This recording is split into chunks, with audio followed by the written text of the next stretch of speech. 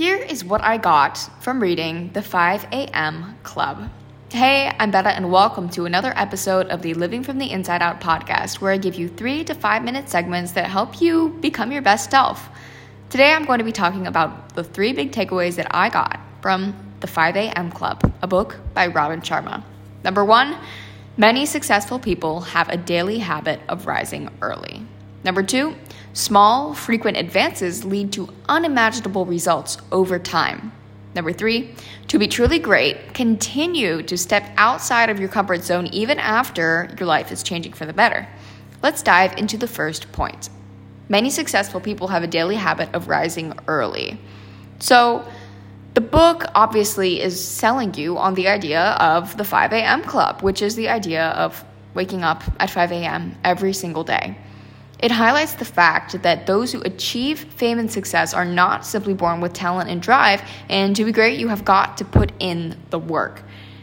Many people over the years have been committed to waking up at 5 a.m., or at least very early in the morning. I mean, the book even talks about Julius Caesar, who would wander the streets of Rome well before the hours of 5 a.m.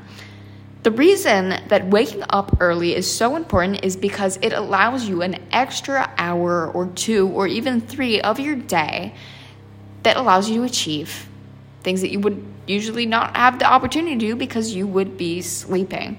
You would be so surprised about what you can achieve in just 1 hour every morning. The book talks a lot about the 20-20-20 framework, which I spoke about in a previous episode.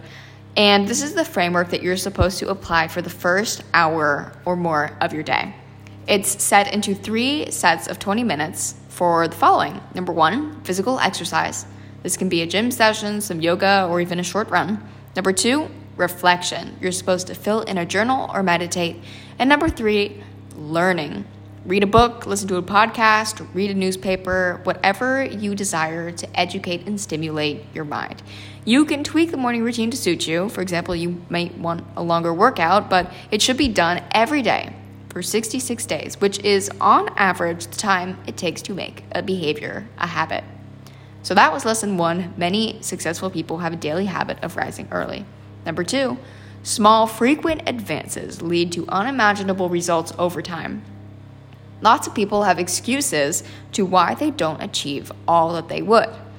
Lots of people might blame their family and friends or inability to find opportunities. However, these excuses are just forms of procrastination.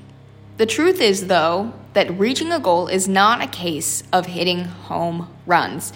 It's a case of consistently hitting singles, or in non-basketball terms, it's not about the big leap that's going to get you to your goal. It's about the small steps that are going to get you there.